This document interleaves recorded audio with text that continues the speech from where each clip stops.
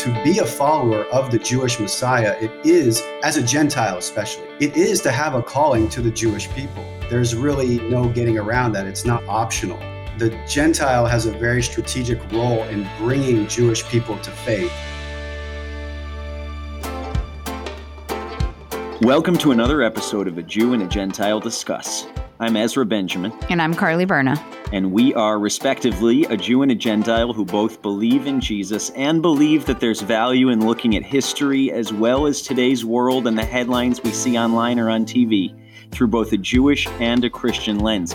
And Carly, one of the main purposes of this podcast is to help bridge the gap between what can feel like two very polar opposites on the spectrum, the Christian world and the Jewish world, or Christian forms of worship and Jewish forms of worship, or a Jewish or an Israeli perspective and a Christian perspective that knows very little of the Middle East and except for what they see on the headlines. And one of the topics we want to kind of go after today that our audience may not have thought of in this kind of overly polarized view of things is the idea of Gentiles or people not from a Jewish background joining with the Jewish community. And specifically today, we're going to talk about Gentiles joining the Messianic Jewish community. So a community that believes that Jesus, or Yeshua in Hebrew, is the Messiah, not only of the Jewish people, but the Savior of the whole world, and how somebody not from a Jewish background finds themselves in a way at home in a Messianic Jewish context where they're worshiping in a Jewish way, keeping Jewish festivals, kind of living a Jewish lifestyle. And to help us unpack this kind of complex hybrid topic or hybrid of an issue is Travis Snow. Travis is the founder of Voice of Messiah Ministries, founded in 2016. And Travis, for those who have an interest in this, definitely identifies as a millennial. So kind of on the younger side of things, when we think of somebody founding a Messianic Jewish ministry or a Jewish teaching ministry, you think of maybe the stereotypical person, from the baby boomer generation in their 60s or 70s now. But Carly, so many people in the cusper generation and the millennial generation also feel this call to teach the word of God and to engage in some really vibrant and vitally needed ministry from a Jewish perspective. And so, Travis, thanks so much for joining us today. Thank you guys for having me. I'm really looking forward to the discussion, especially after I heard that intro. Those are all the types of things I love to dig into. So this should be good. Thanks, guys. Awesome. Well, let's dive in without further ado, Carly. Let's discuss. All right. Again, Travis, thanks for joining us. But let's start with, if you could just tell our audience a little bit about yourself, kind of your elevator pitch of what your upbringing was. Okay, so elevator pitch, long story short, I was raised outside of Dallas, Texas in a Bible church, which down here, it's basically like a Baptist church without the name Baptist, kind of your typical non-denominational evangelical church. My mom took me to church pretty much every Sunday. And as a young kid, I never would say that I had a deep personal relationship with Jesus, but obviously being raised in a Christian environment, that was all that I knew. So I would have said that I believed.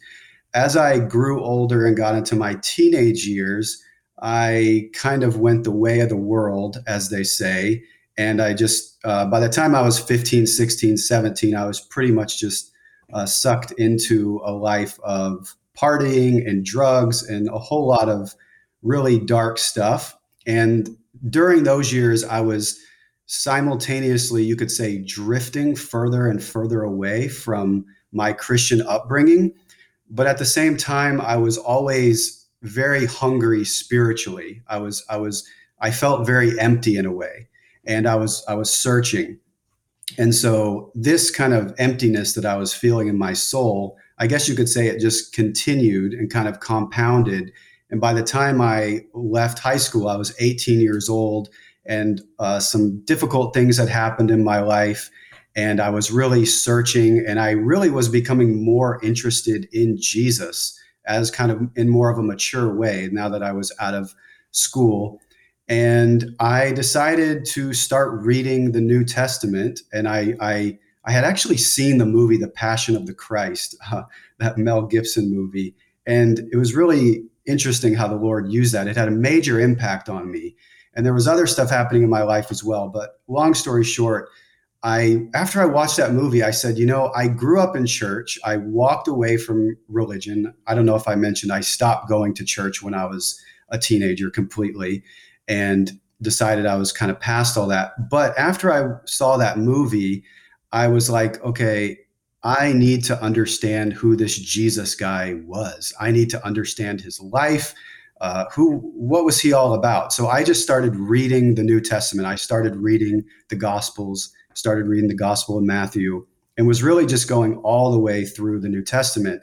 And in that process, this was 2004, right after I graduated high school. I was 18, and I just started having really kind of like powerful encounters with the Holy Spirit as I was reading the New Testament. I was reading, I was understanding what Jesus was saying. I found him to be the most compelling, captivating person I had ever come across. He was talking about repentance and the lost sheep and going after the lost. And somehow I just understood all of this with reference to my life. And I understood the claims that he was making upon my life, that I needed to repent, turn. And this all kind of culminated I was actually reading the book of Ephesians one night, and I understood the gospel. I understood what it meant that he died for me. I understood that in a personal way. I understood his resurrection, and I really got baptized in the Holy Spirit. And I was immediately, you could say, from that time on, kind of on a completely new path. I was set free from my addictions, and it was a beginning of a whole new life for me. I was born again, as they say. And I know we'll get a little bit more into the Messianic side of things in a minute, but my mom at the time was going to a Messianic congregation, and I didn't really have a church home or anything. So that's how I kind of went from being totally saved, just really on my own in a certain sense. Not that it was me, but it was the Lord doing it. But I wasn't part of a church or Bible study, and my mom was part of the Messianic movement. So after I got saved, I kind of just immediately kind of got into the Messianic world, which was very interesting.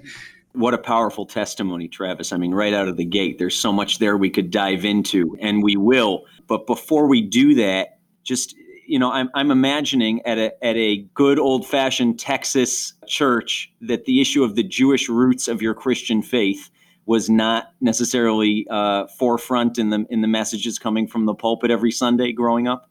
No, that was not on the radar really at all. And that's what's so interesting is I got saved in 2004.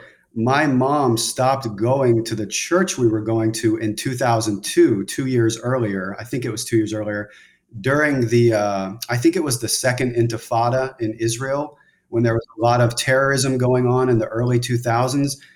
My mom understood from scripture that the Christians have a calling to Israel and to pray for the peace of Jerusalem and all this kind of thing. And she didn't like that there was no emphasis at all at that church. And I'm not trying to talk bad about anyone here, but my mom kind of saw the vacuum there and the lack of emphasis on Israel, and that all these terrorist attacks were going on, and there was nothing being said about praying for Jerusalem. So I think that's one of the major reasons my mom started getting more involved in the Messianic movement, because she felt a connection and draw to Israel. And so that was already happening before I got saved. But it wasn't really like a super pro-Israel Jewish roots type of church that I was going to. Right. And, that's very interesting, Travis. As we're recording this podcast, we've just kind of seen this escalation of violence in Israel, with Hamas shooting thousands of rockets out of Gaza, and then Hezbollah joining in from Lebanon. And we've just seen a ceasefire. How long that's going to last remains to be seen as the tensions can continue to boil under the surface. But I think it's just interesting to hear that your mom connected because of, if you will, the lack of peace in the Middle East, with a Messianic Jewish congregation where maybe she thought she could get some more understanding, or at least where this was being addressed in the context of a faith community. And I wonder how many of our audience today is reading the headlines and going, this seems to be pretty important, and it involves Israel. I see Israel and the Jewish people in the Bible, and yet my church has nothing to say about this. And again, nobody's trying to be critical here, but it's interesting how the escalation of events, and even sometimes tragedy in Israel and the Middle East draws Christians to pursue a Jewish or even a Messianic understanding of their own faith and how to put these things together. So, Travis, was your mom's at the congregation, and you've just really come to faith in this dramatic, powerful way, or come back to the Lord, or however you would describe it, was getting involved in the Messianic congregation where your mom attended at that time your first exposure to anything Jewish or anything Messianic Jewish? For the most part, I have an interesting kind of funny story, if you want the Lord's sense of humor.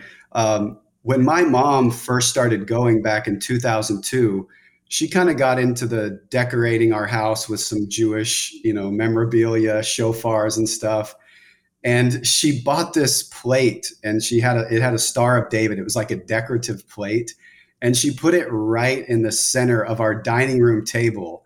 And growing up in the church, I knew that Jesus was Jewish, so I kind of could go with it to some extent, but I was still really embarrassed by it as a Christian, that my mom was getting so pulled into this sort of like Jewish world that at that point, I didn't really understand it all the way. And so when my friends would come over, I would actually hide the plate and like move the plate. I didn't want anyone to see it. I was like really ashamed that my mom was getting into the Jewish world, but I knew enough from scripture that Jesus was Jewish, so I was kind of open to it. I had visited one time with her before I really got saved. I think when I was 16, I visited the Messianic congregation with her, but I wasn't ready at that point. But yes, right as I was, getting saved, that was really the first time that I entered into the Jewish world in any sense whatsoever. I didn't have Jewish friends in high school. I didn't live in a super Jewish part of Dallas.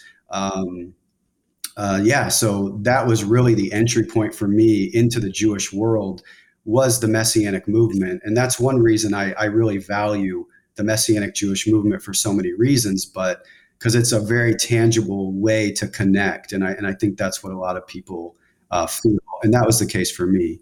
So, Travis, you went from kind of having this entry into the Messianic Jewish world by going to your mom's congregation, but as we mentioned at the top of this interview, you've started your own ministry now. So at what point in your journey did you feel a personal calling to Israel and the Jewish people? I would say from pretty early on, from the very beginning, because one of the things that I started understanding soon after I got saved, kind of in addition to the basic gospel message that really saved me, I started understanding Romans 9 through 11.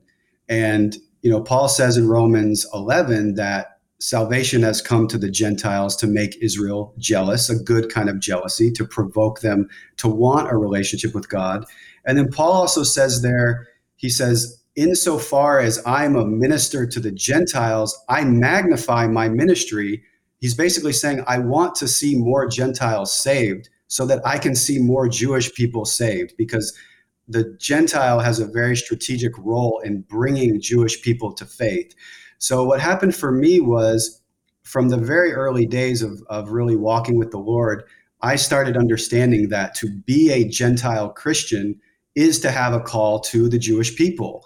It's not even so much about, well, is it my personal calling? Although I think different people will have different personal callings and how that will flesh itself out. I don't think every Christian is called to go and be like a missionary in Israel or something. But I started to see that to be a follower of the Jewish Messiah, it is, as a Gentile especially, in my context, it is to have a calling to the Jewish people. There's really no getting around that. It's not like Paul makes it optional. So I would say I was wrestling in the early days of being saved. I mean, within months, and definitely within the first 6 months to a year, I was really wrestling with Romans 9 through 11 and what does that mean for me? And during that time, the Lord was really starting to stir in my heart more of this desire to reach Jewish people with the gospel, to connect with the Jewish roots, to understand the Jewish backgrounds of the Bible and Israel and all this kind of thing. I wish we could, I wish we had a T-shirt factory here, Carly, to print that. To be a believer in Jesus as a Gentile is to have a calling to the Jewish people. And that right there is again one of the reasons why we have this podcast in the first place, is to explain that it's not Jesus, the God of the Christians, and that the Jewish people have their own path to salvation through some other means. That the destiny, if you will, the calling on the church, the body of Gentile believers worldwide, and the Jewish people are covenantally knit together. They're inextricable. And that's, if you listen to this podcast, any number of episodes, you're going to hear us talk about that. We're unapologetic about that because we see it clearly in the scriptures. And Travis, thanks for underscoring our point that it's not just Carly and Ezra's crazy idea here, that it's actually a scriptural mandate. So as I understand your story, because we've talked some before we recorded this episode, your journey in faith and your desire to kind of get some education behind your own felt sense of calling brought you to the land of Israel, to Israel College of the Bible. For those listening who don't have a context for that, the majority by far of Israelis are Jewish. There are between 1 and 2 million Arab Israelis, but Israel is the Jewish state by its foundation. The vast majority of citizens living there are Jewish, and those spending any significant amount of time in Israel, by and large, other than as tourists for a few weeks, are Jewish. And yet many non-Jewish people come to study at the universities in Israel. Travis, talk a little bit about that experience. Give us an example of a really great kind of highlight moment, being not from a Jewish background, but really going to university in Israel. And then also tell us about a difficult moment in that process and that time in your life. Sure. So I studied at Israel College of the Bible for just under a year.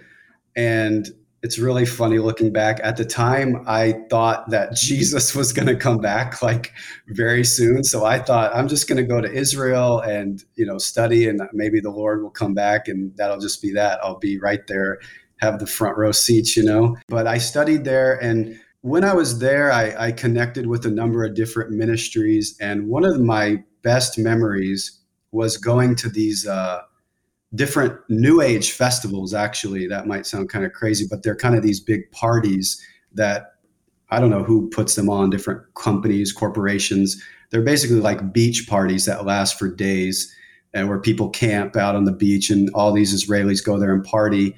And it's really difficult on one hand to kind of see the spiritual state of the Jewish people and the Jewish state, and just kind of how dark it can be. And how most Israelis aren't necessarily interested in the Lord and in the gospel. And a lot of them are exploring kind of Near Eastern, Eastern spirituality and stuff like this. But I had a number of really positive experiences there too, because you do see a real hunger there for the gospel in Israel. And it's a hunger for the gospel that is unlike anything I've ever encountered in the West, really, in America for sure. So even as we were at kind of these festivals where everyone's partying and doing drugs and all kinds of crazy stuff, there's the Lord. You see the Lord drawing his people to himself, and you see an openness, and people want to talk about the gospel, and they want to know who's Yeshua, what's the new covenant, what are you talking about? So we had some amazing conversations there. And looking back on my time, those were some of the best experiences for sure, even though it was difficult to see kind of the other side of that coin, the spiritual state of Israel. And I think a lot of Christians might not think of the Holy Land in that way. Is kind of the spiritual reality of Israel can be very difficult and dark. But seeing what the Lord is doing there, which is exactly what's predicted in the Bible, that the Lord says he's going to bring his people back to himself in the last days, and being able to see that and experience that tangibly and be a part of it, I think it's a huge privilege, and it was really great. And then was there a kind of a low light? Was there any difficulty in not having a Jewish background living in Israel for a year? Anybody say anything to you in that regard, or ask what were you doing there, or some kind of give you the feeling of you don't belong? I never had that experience of someone telling me I didn't belong, which I'm thankful for. And I was living mostly in Jerusalem, which is a very international city as it is. So it's a little bit different than a lot of other places in Israel. But there were times, especially because I was so young, of maybe feeling like I didn't fully belong or understand everything. Because at that time, I was still I've been a believer for a couple of years in terms of my experience at 18. I moved to Israel when I was 20, and I didn't understand everything I understand now about Jewish history and Jewish holidays. So my level of understanding sometimes made me feel maybe a little bit like I still had a lot to learn. But yeah, I never had any like super negative experience in terms of someone telling me something, negative like that. Yeah, it's amazing, Travis, that you had the opportunity to go to Israel at such a young age. So many Christians desire to do that throughout their journey with the Lord and aren't able to. So that's awesome. I want to talk a little bit though about your experience, since you are have been in the Christian world and the Jewish world, thinking about being in the Christian world. What are some unhealthy views that the Christian world has about Israel and the Jewish people that you think need to be challenged? Yeah, so replacement theology, that would be the big one I would mention. Some people call it supersessionism, that's the fancy term, but replacement theology is the view that the church has replaced Israel and that God no longer relates to the Jewish people as his people on the basis of his covenant with Abraham, Isaac, and Jacob. And so Israel is kind of displaced to the past, and now God is just doing this new thing with the church. Some people would even say the church is the new Israel, quote unquote. And a big part of even what my ministry is geared towards doing is teaching an alternative view of scripture to replacement theology, because the longer I study scripture, the more I see that replacement theology influences every area of someone's theology. It influences every area of someone's walk with the Lord. Whether or not someone is going to be able to understand, like, what's happening in the Middle East. Why is Israel central? Why is Israel the hornet's nest? What's going on there? How do I understand my own identity as a Christian in relationship? How do I understand the future and different prophecies? And how do I understand the Messianic movement? Is the Messianic movement something that is genuinely of the Lord? And because God still has a covenant with the Jews, it means that Jewish believers are still Jewish, or does a Jewish believer, they just kind of become a Christian and all that Jewish stuff goes out the window? So replacement theology influences every area of theology and how someone's going to look at the Bible. So I think when we're talking about these kind of troublesome, challenging views in the church, that's really the big one, is replacement theology and how impactful it's been over the centuries. And then I guess we could break that down into different individual areas, but that would be the big one, is just the prevalence of replacement theology and how prevalent it's been throughout Christian history and how it's led to anti-Semitism and all this kind of thing. To our audience that's listening, just so you know, we didn't pay Travis to say that because we just did 2 episodes on replacement theology. So if you missed those, go back and listen to those as Ezra and I talk about, all the details of that if you've never heard it before.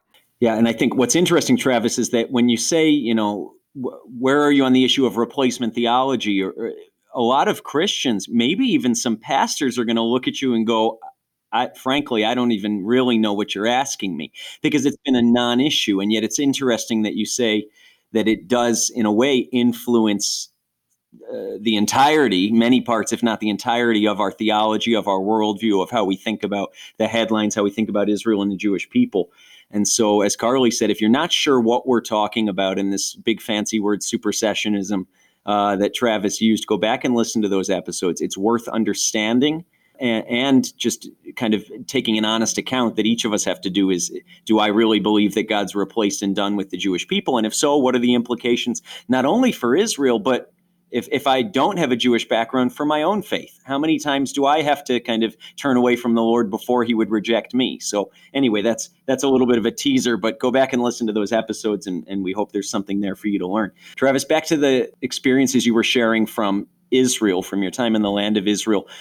If you could rewind, what's something you wish somebody would have told you, either from the Christian community or the Messianic Jewish community or the Jewish community at large, something about the state of Israel, the land of Israel, that people would have clued you in on before you went there that would have maybe enriched your experience? Yeah, I can answer that probably from the perspective of I should have studied more of modern Israel's history before I went.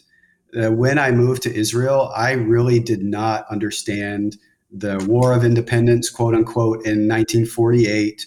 I didn't understand modern Zionism. I didn't really understand all the history and God's hand in that history and all the developments that I think could have helped me have a better context for in terms of when I met different people and was encountering different things, because I just kind of was going at it from the perspective of, hey, Romans 9 through 11, Israel matters. I want to be in Israel. I want to reach Jewish people with the gospel.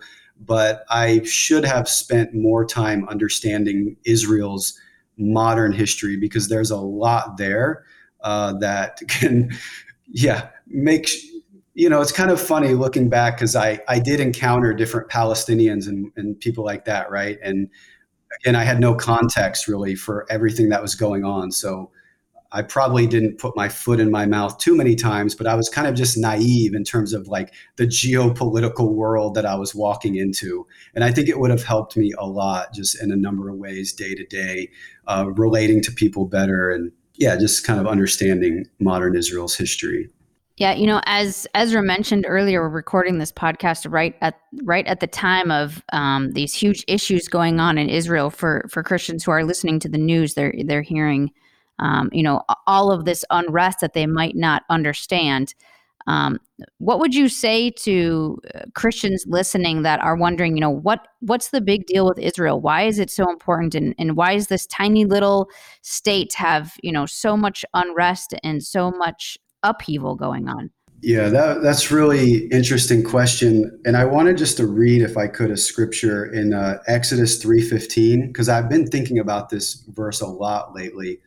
And the Lord says to Moses, he says, "You shall say to the sons of Israel, the Lord, the God of your fathers, the God of Abraham, the God of Isaac, and the God of Jacob has sent me to you." And then he says this, and this is so interesting. He says, "This is my name forever. And this is my memorial name to all generations." So God identifies himself as the God of Israel forever. So he has bound himself by name to the Jewish people. And it's very interesting, because we might sometimes think of God putting his name on Israel, which is true. But actually, God has put Israel's name on himself. So God, he relates to the world through his covenants with Israel, and he demonstrates to the world who he is through his relationship with Israel. And there's never going to be a time, he says, "This is my memorial name forever."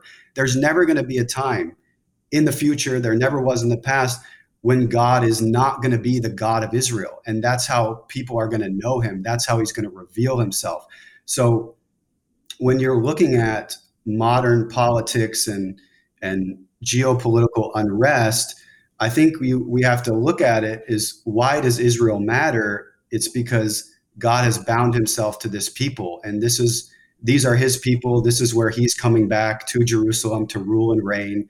And we're in the middle of this spiritual battle, and the powers of darkness, they really don't like this idea of God manifesting his name through this people and through this land and through faithfulness to this people and bringing them back to their land, putting them in their land, because all of this says something about who God is. And so the reason there's all this anti-Semitism, anti-Zionism, is because the enemy, the devil, right? I don't want to sound too Bible thumper here, but there is a devil. He is real. He does not like that God manifests his own character and attributes through his relationship with Israel. So it's just, Israel is always going to be the point of contention, because God is the point of contention. It's really one of those deals. So yeah, I just was meditating on that recently, and I saw that in kind of a different way. And I said, it's not just that God puts his name on Israel, Israel's name is on him. So he's bound to them forever. And that's never going to change. Super helpful. It's not just a battle against Israel, it's a battle against God himself. Another t-shirt I wish we could print. But we're a podcast and we're virtual and we can't. So you'll just have to scribble it down or type it into your iPhone if you're on the subway listening to this as you head into work or you're working from home or whatever you're doing. But Travis, thank you. That's very well put. Not just a battle against Israel, it's a battle against God himself. And what a comfort it is to know that God makes promises and says forever, because he actually means it. He really means forever. And from a Jewish or a Gentile background, wherever you're at listening today, that's true for all of us. God has made us promises about his mercy, about his faithfulness, about his desire to forgive, even 70 times 7, that are forever promises, because in that sense, his character will never change. So Travis, final kind of parting shots here before we wrap it up. Let's say there's a Christian listening today, no Jewish background, whether their mother put out a Star of David plate or not. They don't have much experience in the Jewish world or the Messianic Jewish world, but they have something in them is saying, I need to find out more. I need to get more involved. I need to educate myself. I need to take a step towards understanding the Jewish context of my own faith as a non-Jewish person who loves Jesus. What's one or two first steps that person can take? Yeah, so I read a lot of books. I'm a reader. So I always am partial to tell people to read and educate as much as you can. There's been so much in this kind of window in history. There's been so many great resources from a Messianic Jewish perspective that have been written and published over the last 50 years. I know ministries like what you guys are involved in are educating. So there's just so many books you can buy and read, and podcasts and YouTube channels. There's just so much great information out there to become educated. There's a lot of great schools and educational programs out there. I know we mentioned earlier Israel College of the Bible. My wife works at a school called the King's University. They have a Messianic Jewish Studies program. I know that I believe Biola University they have a Jewish extension campus up in New York. It's called the Feinberg Center. So we're kind of living in this window of history when there's so much opportunity to be involved and to be educated that Christians in other generations did not have. And then also we have the ability to connect to local Messianic congregations and to really be present in the Jewish community through a Messianic congregation. And then, of course, there's so many great ministries to support financially, prayer support, volunteer, outreach opportunities. I know I'm probably going on and on here and giving people it's probably too much stuff as far as a first step, but well, certainly some great options for people to look into, Travis. And I think also, I'll say it since you're not self-promoting here, but voiceofmessiah.com. Travis, the ministry you founded, some great resources there, some really succinct Bible teaching. If you want to take 5 or 10 minutes and educate yourself, as Travis has exhorted each of us to do today, take a step in the direction of understanding not only the Jewish roots of your own faith in Jesus, but also what is God doing in the world today, and what does that have to do with Israel and the Jewish people, and with you as a Christian listening. So voiceofmessiah.com has some fantastic resources.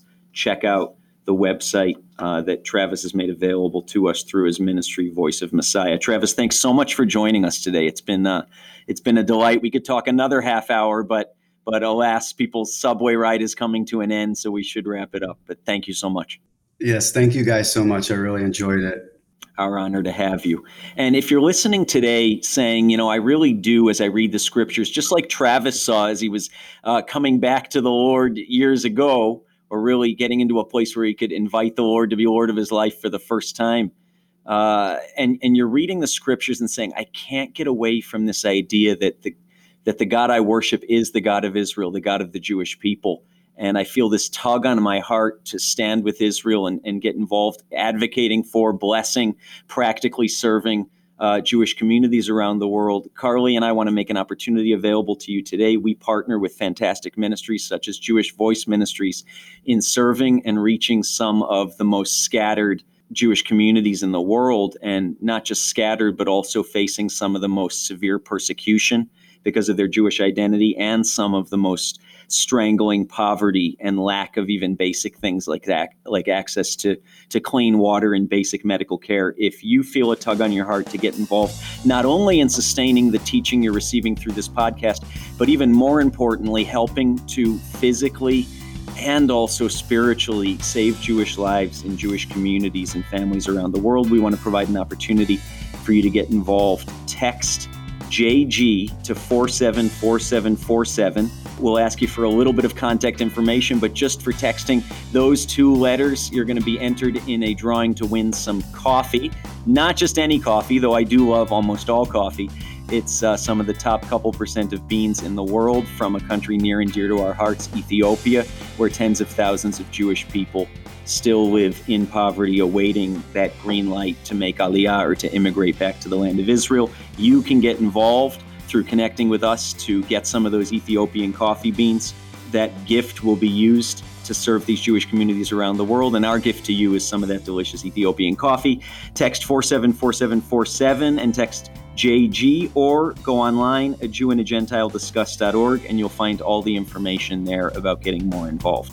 Thanks so much for listening today. If you want to hear more episodes of A Jew and a Gentile Discuss, subscribe to this podcast wherever you get your podcasts. We'd also love if you leave us a review, share this podcast with someone you know that may be interested in this content. You can follow us on social media at the handle A Jew and a Gentile Discuss. If there's anything you want us to discuss specifically or any questions you have, you can submit questions on our website. Thanks so much for listening. Join us next week for another episode. This show is a production of Jewish Voice Ministries International.